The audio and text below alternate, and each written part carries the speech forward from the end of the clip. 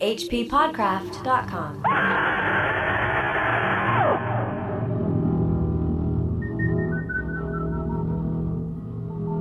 Cool Air by H.P. Lovecraft.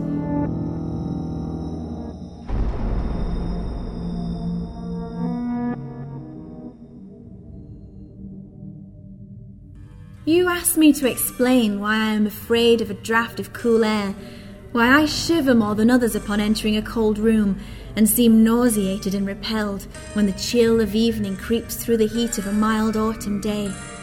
There are those who say I respond to cold as others do to a bad odour, and I am the last to deny the impression.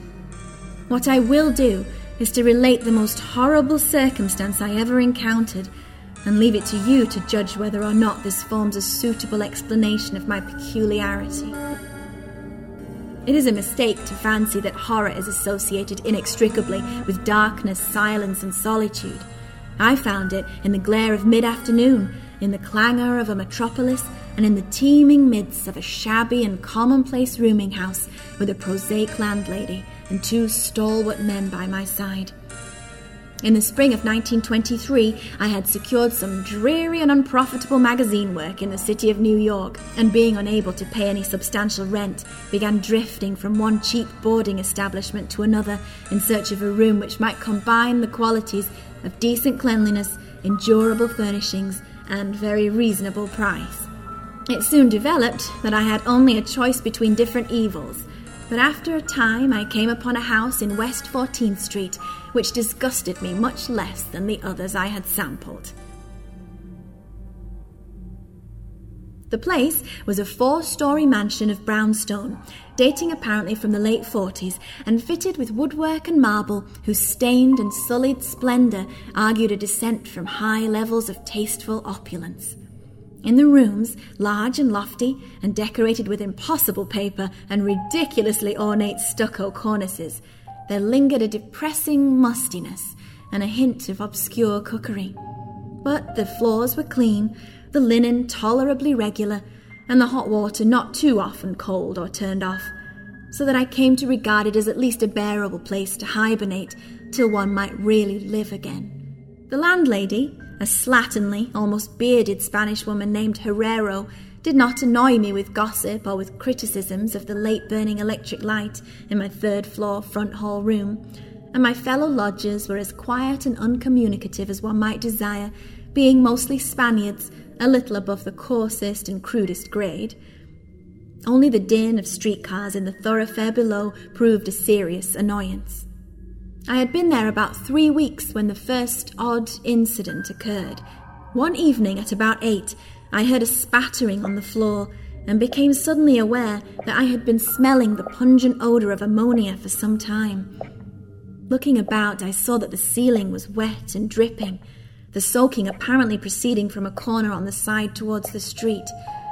Anxious to stop the matter at its source, I hastened to the basement to tell the landlady, and was assured by her that the trouble would quickly be set right. "Dr. Munoz," she cried as she rushed upstairs ahead of me, "he have spilled his chemicals. He is too sick for doctor himself, sicker and sicker all the time, but he will not have no other for help. He is very queer in his sickness. All day he take funny smelling baths, and he cannot get excite or warm. All his own housework he do. His little room are full of bottles and machines, and he do not work as doctor. But he was great once. My father in Barcelona have heard of him, and only just now he fix the arm of the plumber that get hurt of sudden. He never go out, only on roof, and my boy Esteban, he bring him his food and laundry and medicines and chemicals. My God, this sal ammoniac that man use for to keep him cool." Mrs. Herrero disappeared up the staircase to the 4th floor, and I returned to my room. The ammonia ceased to drip, and as I cleaned up what had spilled and opened the window for air, I heard the landlady's heavy footsteps above me. Dr. Munoz I had never heard, save for certain sounds as of some gasoline-driven mechanism, since his step was soft and gentle. I wondered for a moment what the strange affliction of this man might be, and whether his obstinate refusal of outside aid were not the result of a rather baseless eccentricity. There is, I reflected tritely, an infinite deal of pathos in the state of an eminent person who has come down in the world. I might never have known Dr. Munoz had it not been from the heart attack that suddenly seized me one forenoon as I sat writing in my room. Physicians had told me of the danger of those spells, and I knew there was no time to be lost.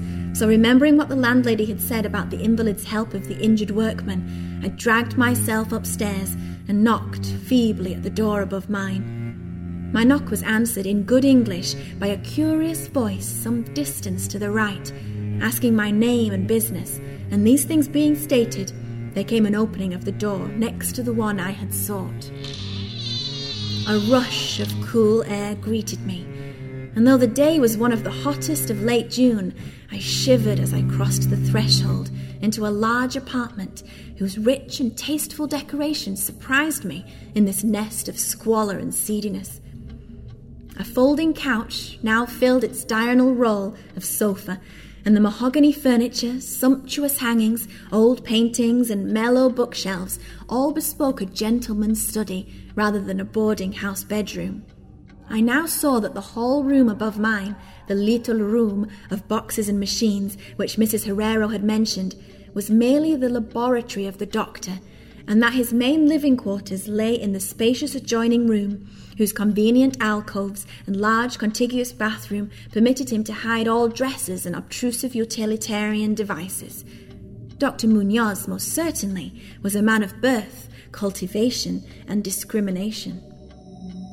The figure before me was short but exquisitely proportioned, and clad in somewhat formal dress of perfect cut and fit. A high-bred face, of masterful though not arrogant expression, was adorned by a short iron-grey full beard, and an old-fashioned pince-nez shielded the full dark eyes and surmounted an aquiline nose, which gave a Moorish touch to the physiognomy otherwise dominantly Celtiberian. Thick, well-trimmed hair that argued the punctual calls of a barber was parted gracefully above a high forehead, and the whole picture was one of striking intelligence and superior blood and breeding. Nevertheless, as I saw Dr. Munoz in that blast of cool air, I felt a repugnance which nothing in his aspect could justify. Only his lividly inclined complexion and coldness of touch could have afforded a physical basis for this feeling, and even these things should have been excusable considering the man's known invalidism. It might too have been the singular cold that alienated me, for such chilliness was abnormal on so hot a day, and the abnormal always excites aversion, distrust, and fear. But repugnance was soon forgotten in admiration, for the strange physician's extreme skill at once became manifest, despite the ice coldness and shakiness of his bloodless-looking hands. He clearly understood my needs at a glance and ministered to them with a master's deftness, the while reassuring me in a finely modulated though oddly hollow and timbreless voice that he was the bitterest of sworn enemies to death and had sunk his fortune and lost all his friends in a lifetime of bizarre experiment devoted to its bafflement and extirpation.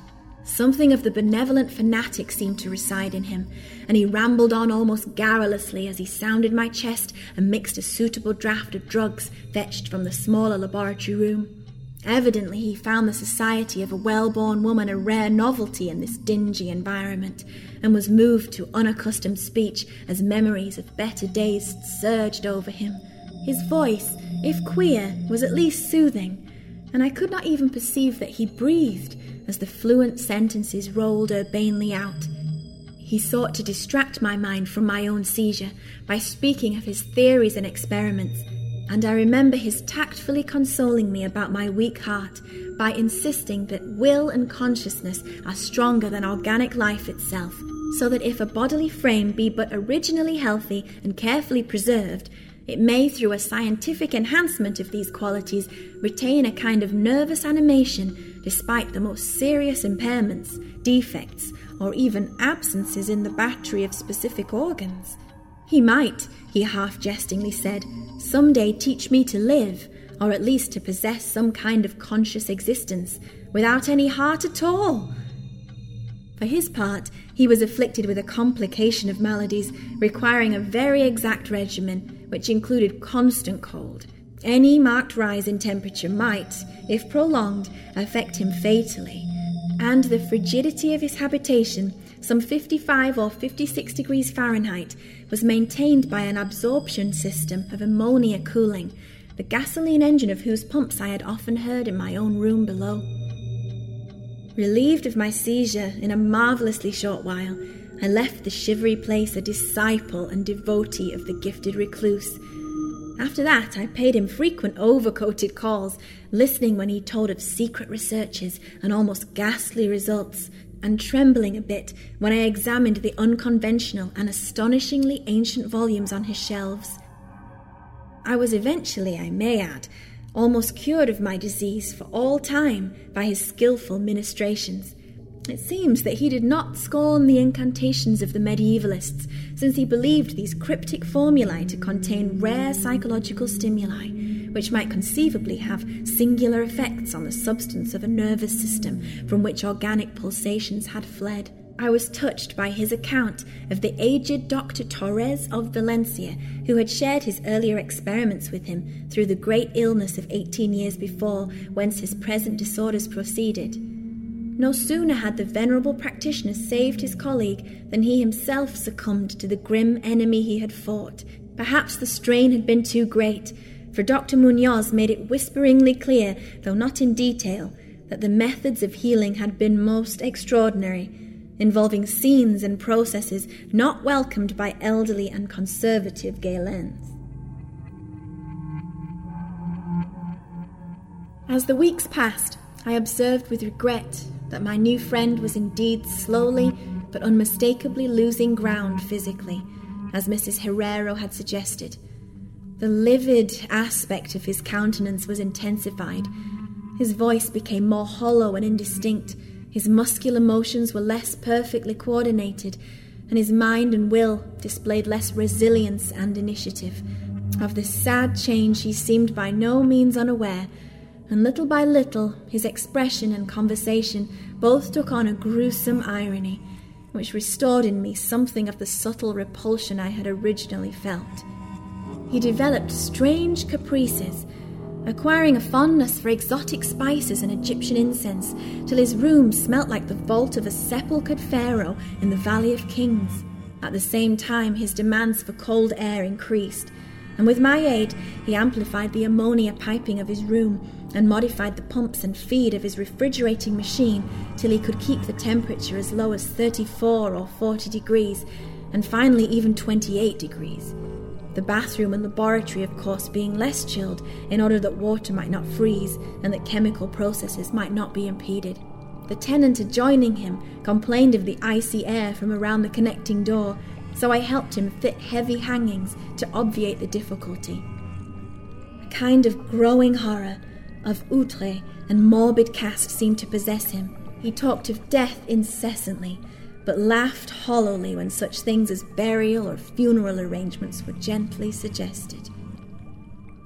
All in all, he became a disconcerting and even gruesome companion, yet in my gratitude for his healing I could not well abandon him to the strangers around him, and was careful to dust his room and attend to his needs each day, muffled in a heavy ulster which I bought especially for the purpose.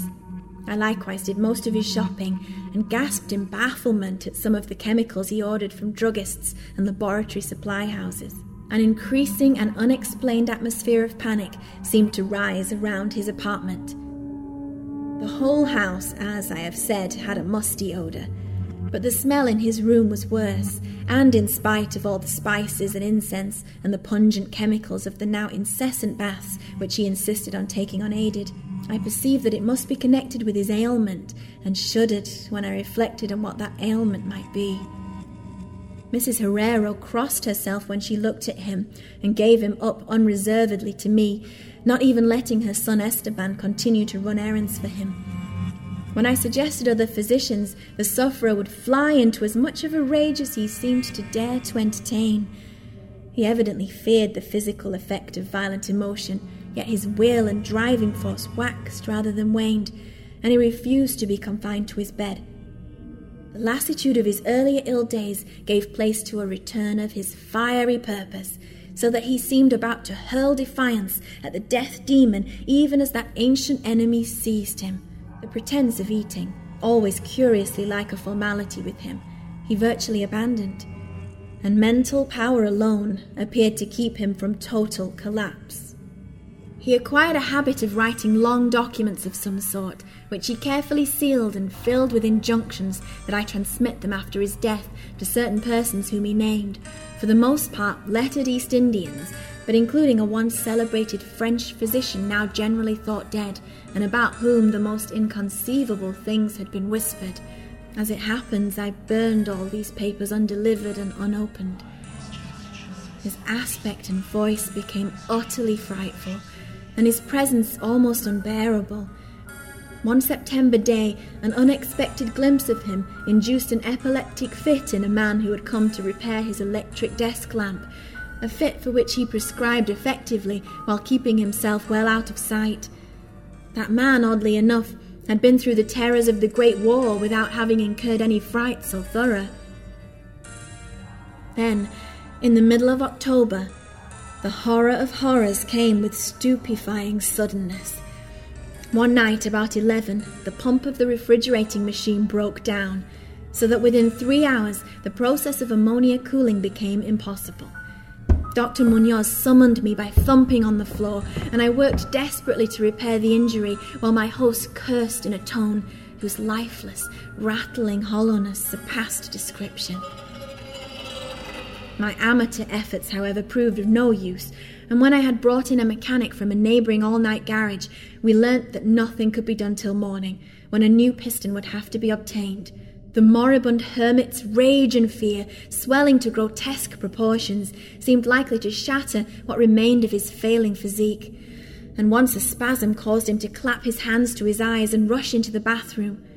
He groped his way out with face tightly bandaged, and I never saw his eyes again.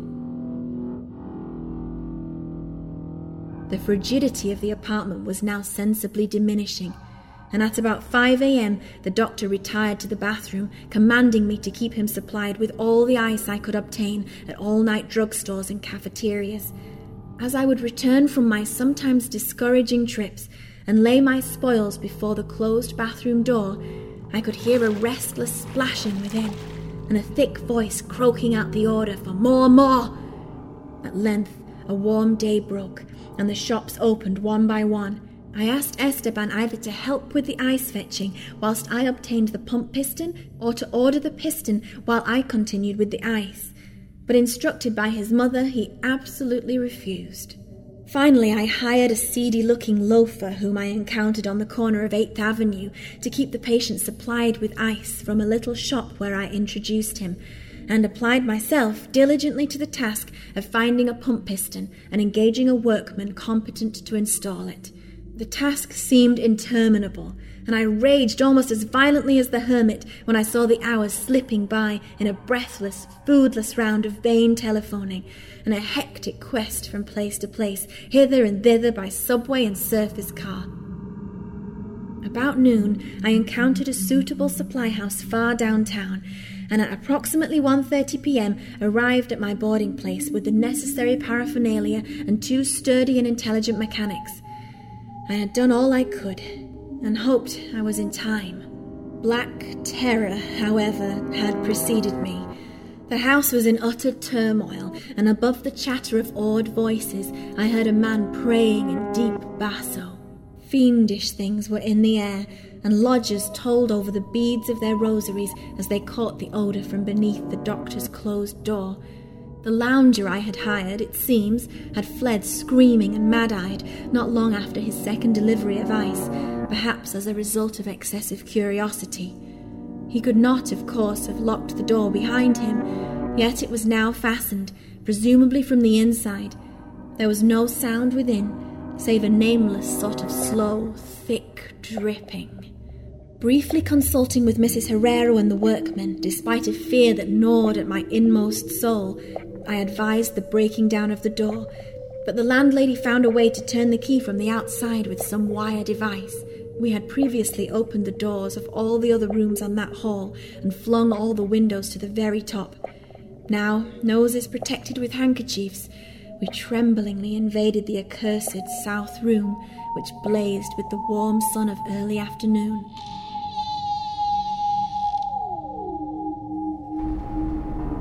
A kind of dark, slimy trail led from the open bathroom door to the hall door, and thence to the desk, where a terrible little pool had accumulated.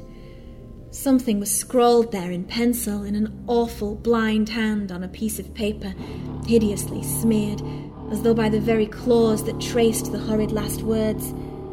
Then the trail led to the couch and ended unutterably. What was or had been on the couch I cannot and dare not say here, but this is what I shiveringly puzzled out on the stickily smeared paper before I drew a match and burned it to a crisp. What I puzzled out in terror as the landlady and two mechanics rushed frantically from that hellish place to babble their incoherent stories at the nearest police station. The nauseous words seemed well nigh incredible in that yellow sunlight, with the clatter of cars and motor trucks ascending clamorously from crowded 14th Street. Yet I confess that I believed them then. Whether I believe them now, I honestly do not know.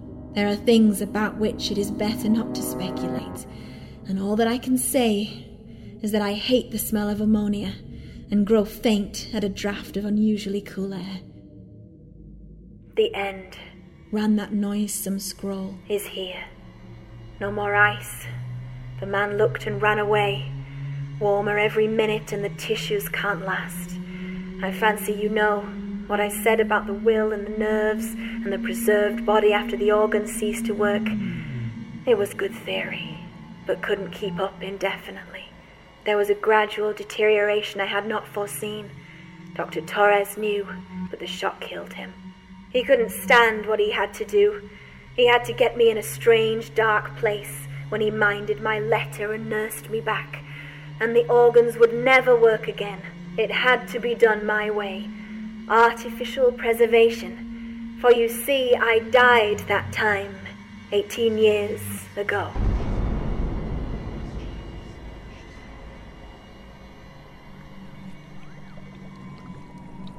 Cool Air by H.P. Lovecraft was read by Rachel Ford Lackey. Recording services provided by Paul McLean at Intimate's House Studio. Production by Chris Lackey and scoring by Chad Pfeiffer. Cool Air was brought to you by the listeners of the H.P. Lovecraft Literary Podcast at hppodcraft.com. Thanks for your support.